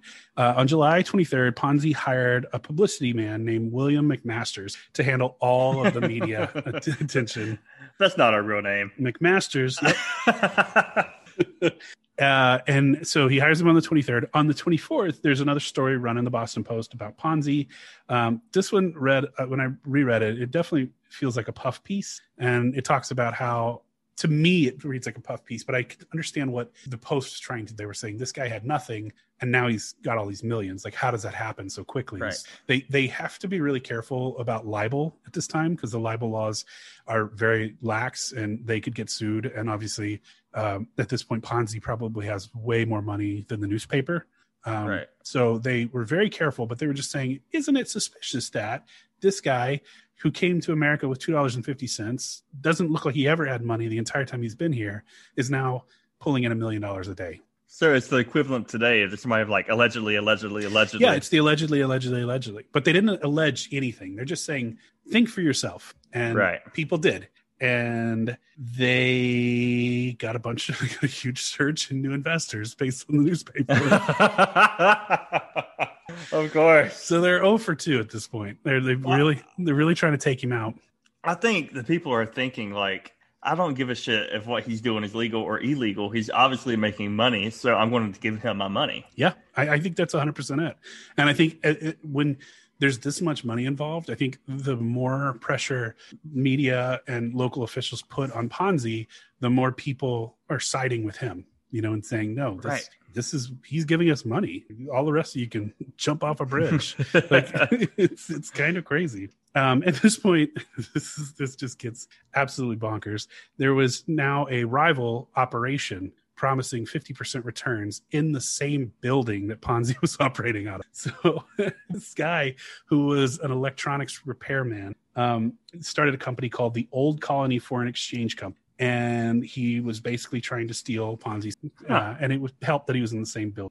Did Ponzi go down there like, hey, man, what the fuck? Yeah, he was furious. He was like, this guy's a hack. Don't listen to him. Anybody that would listen, he'd say, no, this guy's not for real. And the press would go, well, but you're offering the same deal. And he's like, yes, but my operation is entirely different.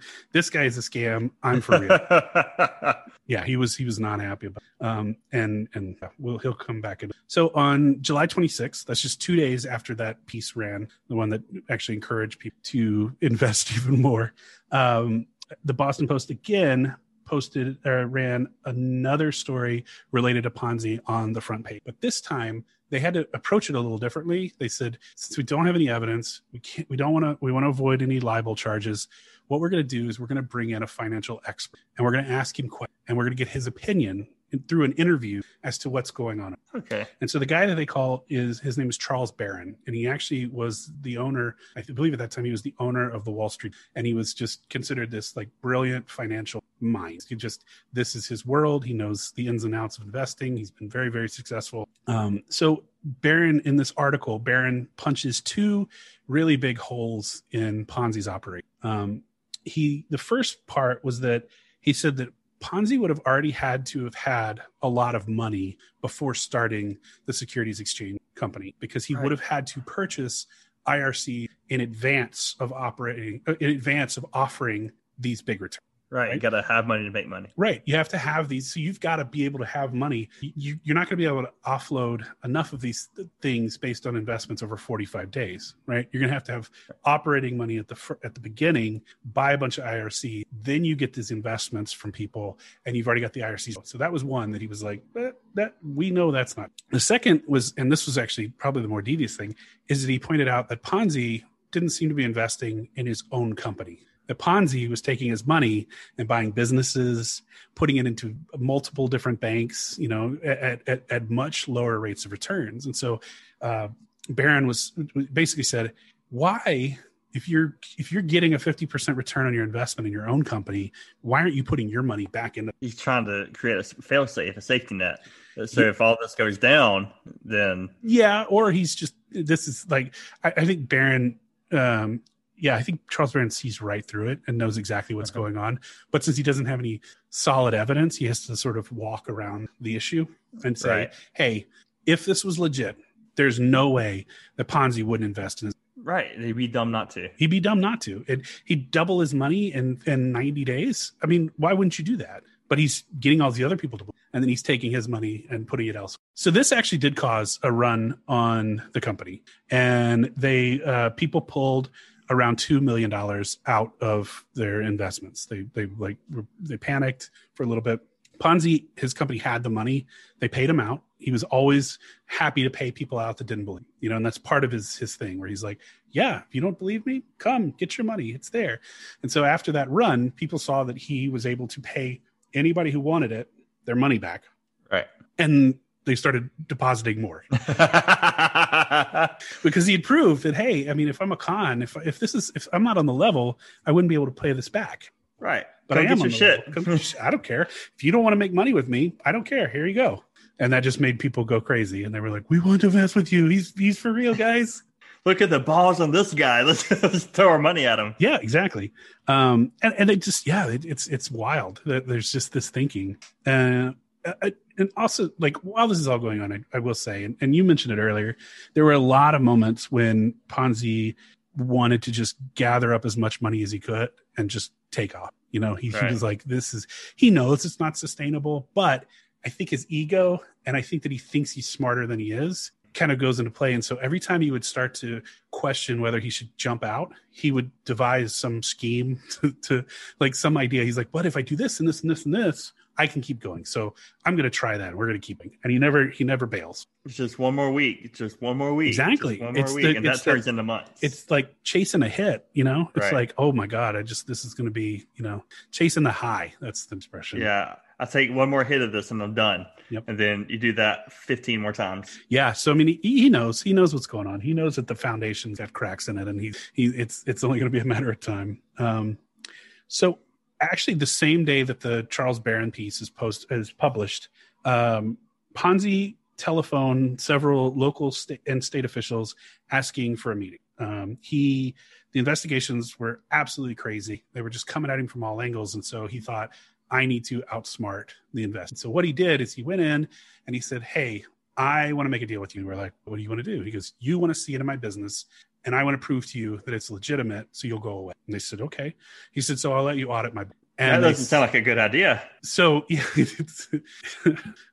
we'll get back on that in a couple of minutes. But he says, I'll let you audit my books. And they said, oh my, absolutely. Like they're not going to say no to this. Right. And then he says, but it doesn't make sense that I could continue doing business while you're auditing my. And they said, okay, that makes sense. And that was kind of the trap that he wanted to lure them in. And so he said, I'm going to phone my company and I'm going to tell them to do not accept any new deposit. And if people want to pull their money out before it matures, they can pull their money out. They're not going to get any interest on it.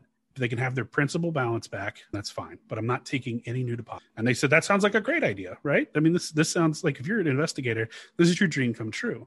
Ponzi's thinking is if a bunch of people pull their principal out, he's not going to have to pay them the interest on that thing. Right. So he actually is saving his ass a little bit by causing a panic on his company and people withdrawing before their investments mature. So he thinks that by doing this, he can narrow the gap between what he says he has and what he actually, and that somehow there's enough to close the little window and that maybe the audit will work out in his. There's a whole lot of maybes in that sentence. I don't feel like he was ready for. This is an example of his little schemes, like his little mini schemes within the big scheme. Yeah, he's like, I'm so smart. I'm going to do this, and it's going to happen. So yeah, they said absolutely. They agree 100%. They find an auditor, and the audit begins. Ponzi brings his books, lets them know. So he also knew, again, he caused a run on his own bank or his own operation because he knew as soon as the media caught wind of this that they would immediately publish that Ponzi is not accepting any new deposit, and people freaked out, and that's what happened. And so a lot of them withdrew their money. Some of them put them into that rival company that was like they saw that opportunity. They're like, come to us, we're still taking deposits, having no idea why Ponzi would do something like that. They just thought that this was a great sign of their luck and they could take. Were they also like pulling a similar scam? Yeah, there was the exact same thing. Exactly. Okay. But they didn't have the backstory of the IRCs. Okay. They didn't bother to explain where the. Like, they're just like, hey man, just come give us your money. Yeah, it's like it's a co-grift. It's like now these two grifts are existing side by side, literally side by side, in the same building. So he did that, and he's working with these local. I think they were local district attorneys, but he also had another guy who was looking into his business and that he was not aware of. This man's name is Joseph Allen, and he is the bank commissioner for the state of Massachusetts. And he takes a different approach. He doesn't want to alert Ponzi that he's looking into his operation, which, the other guys are very much involved because Ponzi pulled them in. He was mainly concerned that with the amount of money that was being withdrawn from the Security Exchange Company's bank accounts, that there was a good chance some of the bank accounts would be overdrawn and not know about it. And so they would continue to give out money because it was happening so quickly in such large amounts. And that could, those overdrawn accounts could really hurt a bunch of the banks in Boston that were doing business. Right. So they would continue to write checks. It's not like there were computers to keep track of your balance. Like your balance wasn't settled until the day after. So like they get these checks and they're not going to know until a few days after. Yeah. They're just clearing them because of how much money he has in these banks. And they think, oh, he's probably good for it because he's been good for it in the past. Let's just continue to cash these checks. And so what this could do is lead to a massive multi-bank failure where the bank no longer has the funds to cover any of their other clients. Like these accounts are so overdrafted that now you're dipping into other clients' money. So the guy from the state is like, I'm not going to let this guy fuck over the whole state of Massachusetts. Yeah, and that's his job. I mean, he's the bank commissioner. Right. So that's why he's coming in and he's kind of looking at it at a different angle. So what he did is he went to Hanover Trust, which is Ponzi's main bank, the one where he's got the controlling interest, and he tells them to report daily to him the bank's financial status. He wanted to know the amount of all the deposits and whether any depositors had overdrawn there. And the bank said no. And they initially pushed back and they said, absolutely not.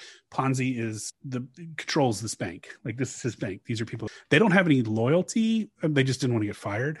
And what Allen said to them, he said, if you do not do this, I will hold. It was the president and one of the directors. He said, I will hold you both personally responsible for any of the overdraft amounts on Ponzi's account. So if he's dipping thousands of dollars, it's coming out of your pocket. And immediately they said, okay, we'll play ball. Y'all can have him. Yep. At the same time, your buddy McMasters had seen enough. And after 2 weeks, he was only Ponzi's publicity man for 2 weeks. He went to the Boston Post with proof that the entire operation was based on fraud. Oh, this ship is going down quick. On August 2nd. Captain, my captain. Look, we just were talking about, like, the glowing piece came on July 24th. Then the barren piece comes on July 26th. Now we're August 2nd, the Post ran a story under the headline, Publicity Agent Declares that Ponzi is Hopelessly Insolvent, Tells of Visits to Officials. This is like going day by day at this point. We're going to be going pretty much day by day. So the story, I mean, it aired all the launch, and it claimed that Ponzi was $4.5 million in the red. I didn't even know you can get that far in the red. Yep. It just this one causes a lot of panic, and a lot of people start withdrawing money, and it's happening very quickly, and large amounts are bailing. This was the one that kind of, I think, finally turned the tide. The Barron piece did a little bit, but he was able to kind of pay out and recover from that. This is when things start getting. And where is Ponzi at this point? He's still with the auditors? I mean, the audit's going on in the background. Ponzi's still going into the office every day.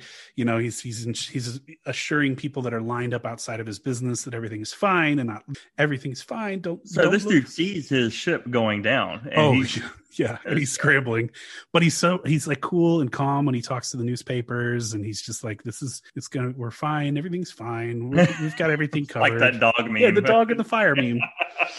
This is fine. Yeah, and the weird thing is as this was happening, like, two things were happening. People were pulling out their money like crazy, but Ponzi was also getting, like, telegraphs from people all over the country, because it's now starting to make bigger news, telling him what a hero he was and how he was helping out all these little people. So, like, he's got supporters the whole time, even after someone inside the operation. He says, McMasters only worked for me for 2 weeks. He didn't have any view into the financial workings of my company. Anything he says should be taken with a grain of making things. So you're trying to put the spin on it. Yeah, absolutely. Everybody's spinning everybody else. Right? So Yeah, it's really just like that. The little guy is just clobbered by this big system narrative, and it still works to this day. I mean, it's just right. It's really, really kind of amazing. He kept then at that point he assured his customers that he had offered all of his books to the authorities, and when they cleared his name, he'd be more than happy to have anyone reinvest in the securities exchange. Yeah, so he's like, hey, we're halting deposits, but it's because we're being audited and my name is about to be cleared. And I don't blame you for taking your money out now, but I will gladly take it once my name is cleared and you can see that everything. So does he have, do you think, this is your opinion, do you think he thinks at this point that everything will be fine? Yes, I do.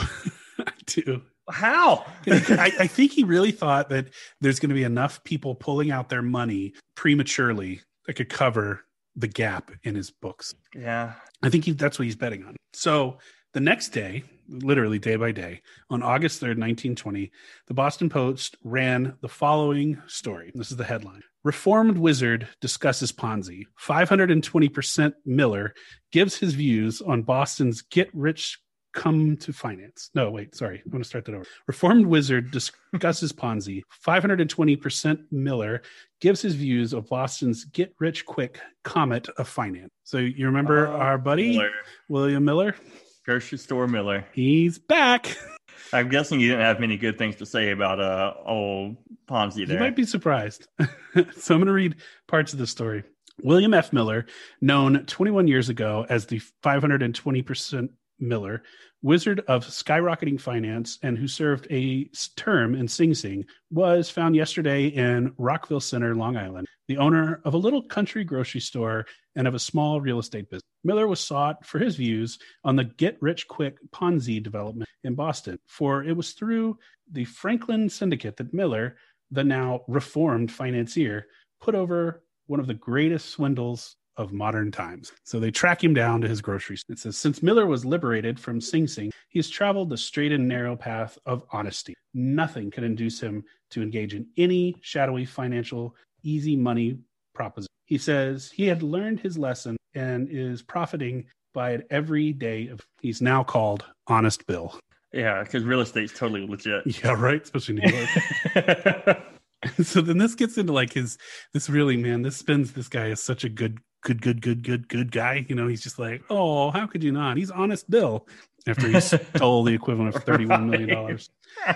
So he goes, in a typical country corner grocery store, such as are found today in small villages, Miller was found earlier Saturday morning in the suburbs of Rockville Center, Long Island. He has lived there for 15 years. Outside of owning the grocery store, does a small real estate. The townspeople characterize the once manipulator of millions of ill-gotten gains as Honest Bill and say he's one of their most trusted citizens, for whom there is the greatest respect in the community. I love this. That is fucking wild to me, man. Like, this dude stole millions from you, but he's Honest Bill? Yeah, he's Honest Bill now. Sitting on a Cracker Barrel, Miller chatted for half an hour after he had read clippings telling of Ponzi's huge profits. In quotes, of course, I got into a bad jam some 20 years ago, said Miller with a smile. Say, this Ponzi must be a wonderful bird. If he is in the wrong, the authorities will show him up just as they did me. I wouldn't take $10 million and be in that young Italian's place if he is not doing this thing. In fact, even if he is on the level, I would much rather own this grocery store where I have a few worries and breathe God's free, pure country air.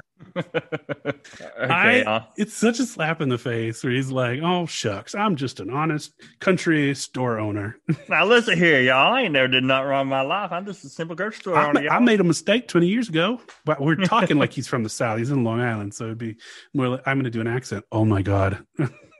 He'd be like, you're not for nothing, but like, I'm just an honest store owner. I'm sitting over here on a Cracker Barrel. What do you want from me? I'm talking here. Okay, we lost New York. No, we're not doing ourselves any favors. That was great. So that was on August 3rd. We're going to jump to August 9th. Allen, the bank commissioner in Massachusetts, on information that Ponzi had overdrawn his account at Hanover Trust, ordered the bank to stop honoring any checks from the securities exchange. Ponzi was completely frozen out of his main bank account, an account which had been overdrawn by $400,000. Woo! Woo! Sounds like somebody's up Shit's Creek. Yeah, so this is when things get really bad for Ponzi and for people that were investing. Now they have these checks that aren't worth anything, so people are starting to freak out. So you've got these two investigations. You've got the audit going on, and then Alan working behind to figure out what's going on. And it didn't go well. So the audit came back. You want to guess what it said? Oh, give it to me. It said that the Securities Exchange Company was $7 million. Whoa, that's not good. I mean, the hit's just coming. The next day, 2 days later, there was another story about Ponzi's involvement in the Montreal bank incident that had happened 13 years. So all his dirty laundry is coming out. Yeah, they sent a reporter to Montreal to see what he was up to. And so then they published a story about Zerosi stealing all. And he obviously, again, Ponzi wasn't directly involved in that, but you just keep piling this stuff up on top of him as a shady character. And it's really damning. So he, at this point, I mean, we're pretty much at the peak of everything that's been going on. He's just like his company is basically frozen. The attorney general for the state of Massachusetts has a couple of plaintiffs who were unable to withdraw their $750 investments from the company. So he uses them to force bankruptcy on the Securities Exchange Company. Basically, they go into a court and they have proof that I invested $750 and I can no longer retrieve that investment from the bank. The court rules that the company is insolvent and bankrupt. So it starts this whole big proceedings where the bankruptcy court starts to kind of untangle this whole financial thing. It's a big web to untangle. It is. So Ponzi got word that he was going to be arrested any day. And in typical Ponzi style, he walked in and surrendered himself to the authorities. I'm here. Why? Why would you do that? Just pack your shit and go to Mexico. Like he did it, but remember he did it before too. Right? When he was just like, "I'm guilty. You caught me." I just don't think he likes confrontation. I think I would rather deal with confrontation. There's no confrontation if you just leave. There's no TSA. Get on a plane. What, is there planes yet? There's not planes yet. Just go somewhere. Yeah, no, that's not what happened. So he was charged on a federal level because it was dealing with the post office. He was charged with 86 counts of mail fraud because he used the postal service to notify his customers that their notes. So they really got him on a technical. They said we're gonna nail you. Any postal crime is automatically federal.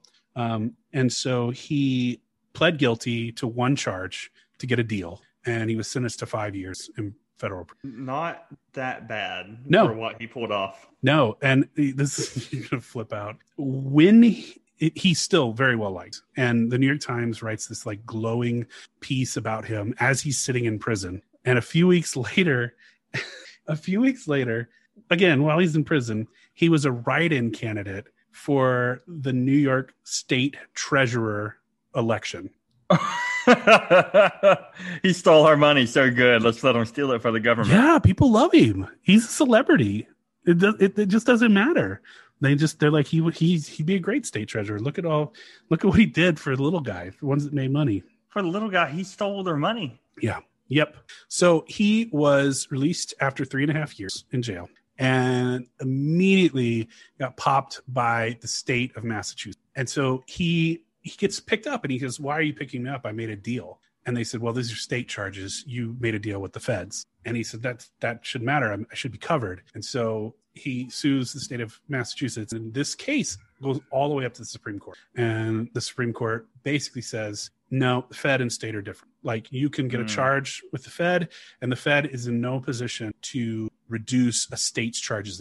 After it went to the Supreme Court settled it. And so that was that. Then he goes back to trial in Massachusetts. And he was facing 22 counts of larceny.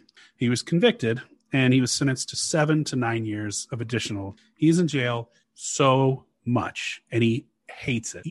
He wants to do anything but be back in prison. Like he just fights it. So he appeals this case. He pays his bond money and takes off. And where do you think he goes? Mexico. No, Florida, because of course fucking Florida. Ponzi said, "Go Jaguars. Let's go to Jacksonville, baby." Yep. So we'll go back to that in a minute, what he kind of gets up to in Florida while he's on the run. I just want to talk about like the fallout of this whole thing. It is enormous. 6 banks, including Hanover Trust, were seized by the state and ultimately shut down because they were financially insolvent. They lost so much money. So 20,000 people lost money in the scheme. And the only bright spot is that the folks that actually made money with Ponzi voluntarily gave the proceeds to the people that lost the money. So the ones that pulled out early enough and got their returns would take the returns and give them to people who lost money because they were saying, like, this is dirty money. I don't want any part of this. Like, and if it helps somebody else, let's do it. So humans being bros at that point. But I mean, you got to think, people lost their life savings. Some people mortgaged their houses to take that money and invest in this. I mean, it's really bad. And there's a lot of people. In total, I believe they were given 37 cents on the dollar is kind of how most people net it out. So rather than increase their money by 50% in 5 days, they lost money. You remember the furniture dealer? So the furniture dealer, it was that once was claiming he was Ponzi's partner and helped start this up, immediately reverses his story. And he's like, I have nothing to do with this, because he doesn't want anybody coming after him because this is all falling apart. Oh no, you settled, buddy. Oh, yeah. So the investigators came in and the bankruptcy court took the settlement that Ponzi had sold him away to try and help pay back people that lost money. So he lost everything that he gained by lying about being his partner, which I just say, good. Karma. Good. The rival company, the Old Colony Foreign Exchange Company, was shut down immediately, and those fuckers went to jail. Yeah, of course. Yep. It was just, I already said this, but in the end, less than 40 cents, people received less than 40 cents on the dollar. So, we were just saying how long it's going to take to unravel this thing. It took almost 10 years to unfurl all of this chaos that happened. Wow. And the trustees that were appointed by the bankruptcy court, every year as they were selling off assets and trying to gather as much money, they would send a small payment around December until all the money's gone. But they still are just massive, massive losses. Yeah. They're just trying to get what they can out of it at this point. Yeah. And they tried their best to give back to the people that lost money, but it was never going to be the amount of money. Right. Another thing that happened was Boston Post actually received the Pulitzer in 1921, specifically for their reporting on Ponzi and all the stories. Good for them. Published. Yeah. It was. They did a really good job. Yeah, they really did. And you see, I mean, all of the stuff starts with, even with William Miller, all of it starts with the story. All of it starts with the press. And I think the press played such a big role, much more back then than they do now, in terms of exposing this kind. Well, now they're playing to, certain political parties more than trying to get, the honest truth. Well, they're also owned by these giant, conglomerate companies too. So, right. That's a whole different podcast too. So Ponzi's in Florida. He buys a bunch of land in a swamp, and he starts selling the strips of this land for a 500% return. This scheme does not last very long, partially because some of the land that he's trying to sell is actually underwater. It is a swamp. So. Yeah, I live about 2 hours away from Jacksonville. It is nothing but swamp here. Yep, that's exactly where it is. He's in Jacksonville. So yeah, so they catch on to him pretty quickly. Plus, he ran from the law in Massachusetts. They know who it doesn't take long for the Florida authorities to pick up Ponzi. He is tried. He's convicted to a year in prison. He appeals. He makes bail. He gets the fuck out of there again. At this point, don't let this guy bail out. He's gonna leave. This is now his pattern. He's gone. So his goal at this point is to get back to Italy. He thinks that he'll have much better success and be okay if he gets to Italy. He boards a ship that's bound for Italy. At this point, he's now changed his appearance. He's shaven his head and he's grown a big, thick mustache, which is not what he looks like. And the ship was making several stops. I believe it stopped in Houston and it stopped in New Orleans. And Ponzi, because he's Ponzi, and he's always going to do this to himself, mentions to one of the people on the ship with him that he's Charles Ponzi. He was using an alias. Why would you do that? Because he could not. That's not his, he just not in his brain. He can't not say. When you're trying to escape being Charles Ponzi, you don't tell people, hey, I'm Charles Ponzi. Yeah. So that guy ratted him out, and he got arrested when they were in port in New Orleans. And he got shipped back to Massachusetts and put in jail. Did they at least give him any crawdads, some gumbo, some dirty rice? I don't think so. He here, y'all. Yeah, so he's back in jail. He serves a 7-year prison sentence. While he's in jail, he writes to President Coolidge to try and get a pardon. Goes unanswered. He even writes Mussolini, who's then the leader of Italy, does not get a response. He gets out of prison and he's immediately thrown into deportation. So the thing that he was trying to avoid for this whole time, it finally catches up. He has this, I mean, it's kind of an incredible story that has happened over the last 30 years. I mean, he's been in America 30 years. He spent most of that in jail. Yeah. But people still love him, even after all of that. Even after being out of the limelight for the last 7 years, he gives a final farewell speech, and the press is there, and he has this whole speech about how he had a big idea, he wanted to live the American dream and all this stuff, and people are just eating this up. They love him. There's nothing America loves more than greedy, wild, rich motherfuckers. Yeah. So his wife stays back in the United States and eventually files for divorce. So once back in Italy, Ponzi tried a few different schemes with no luck. He finally wound up in Brazil working for the Italian airline Ala Latora. Ala Latora didn't survive World War II, completely shuttered. Ponzi stayed in Brazil. His health declined. He eventually went blind, and he died in Brazil completely penniless. That's a kind of an ironic way to go. Yeah, he's a complicated one because he wrecked a lot of homes and lives, and a lot of people are just ruined as a result of him. Right. But he's such a charming figure. I guess you have to be, but I just feel like some of these like scoundrels are just evil and awful, and he is too, but I don't know. He's hard to dislike because as he's doing it, people love him. Like they still are just like charismatic. Yes, he's so charismatic. He's just this little Italian man. He's not from every account. He was very tiny. And once again, I'm going to plug this one more time. Mitchell Zuckoff's book, Ponzi Scheme, goes into so much more detail than we could do here. This is going to be a long one, but he talks about the relationship, his latter life. He talks about the investigations that are going on, and all the characters are involved. And it's a really, really good read. I mean, it doesn't read like a textbook. It reads like a narrative fiction. It's true. It's a very good journalist and a very good writer. So I highly recommend the book. It's worth picking up. One more time. This was Zuckoff's Ponzi Scheme. Go pick it up, everybody. Ponzi Scheme. It's called The True Story of a Financial Legend. And he's right. This is like the Ponzi Scheme was named after. Yeah. So, I hope we don't downplay just how much devastation this one man with this one company was able to cause, because it's just unbelievable. I like to laugh and joke and kind of make light of it too, but this dude ruined a lot of lives and it caused a lot of harm to a lot of people. And I don't want us, making light and making jokes and talking about how charismatic he is to take away from, the harm that he did to people. Right. Exactly. That's not what I want to. Right. I'm trying to look up how much 20 million. It's worth about 264 million. Good God. That's a lot of money. And in 7 months.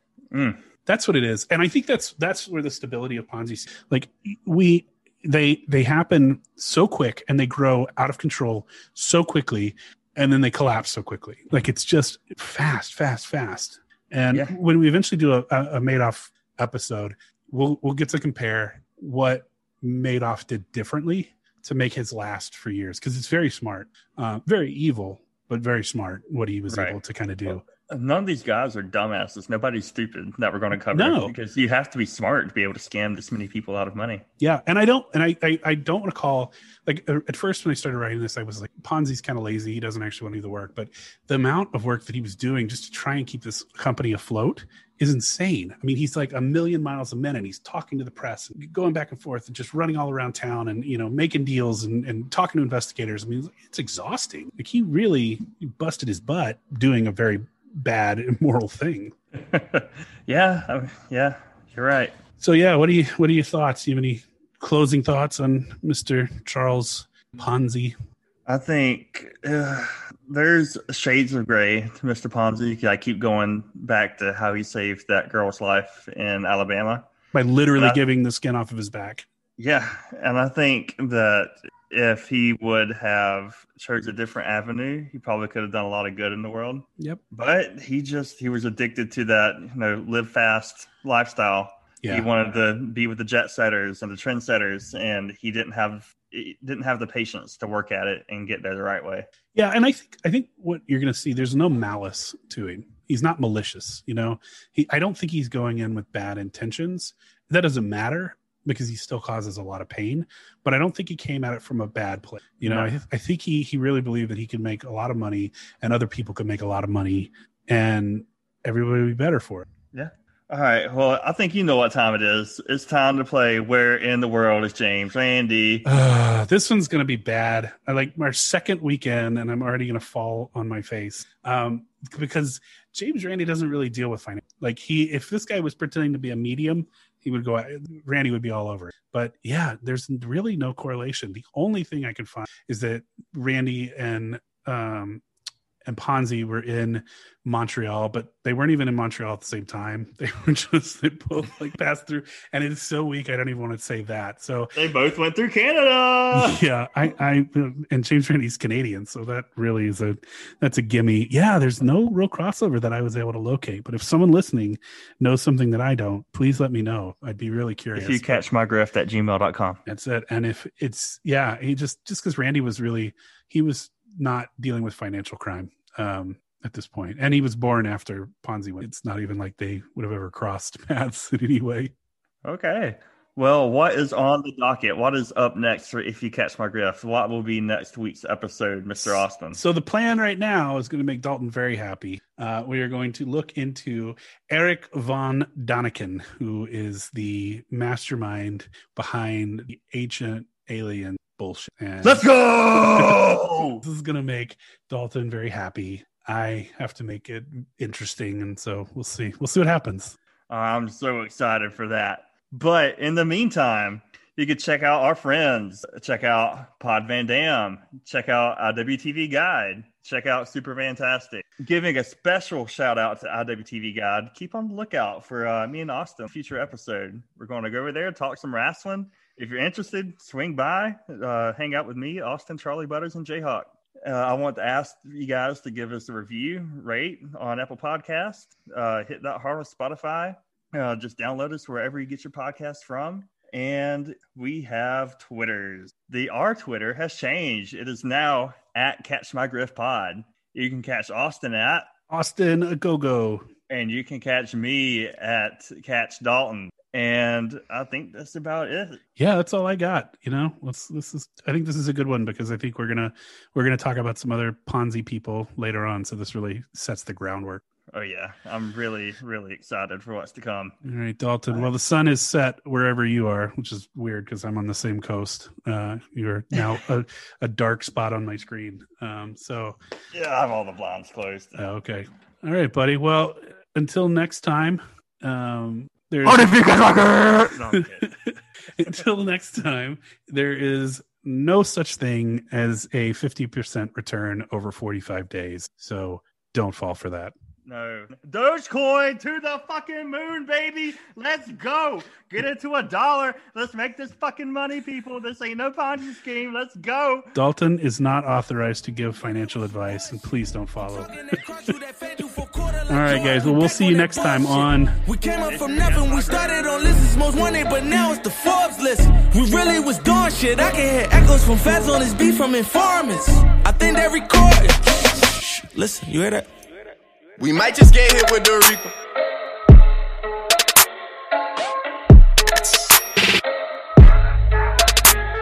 We might just get hit with the Reaper.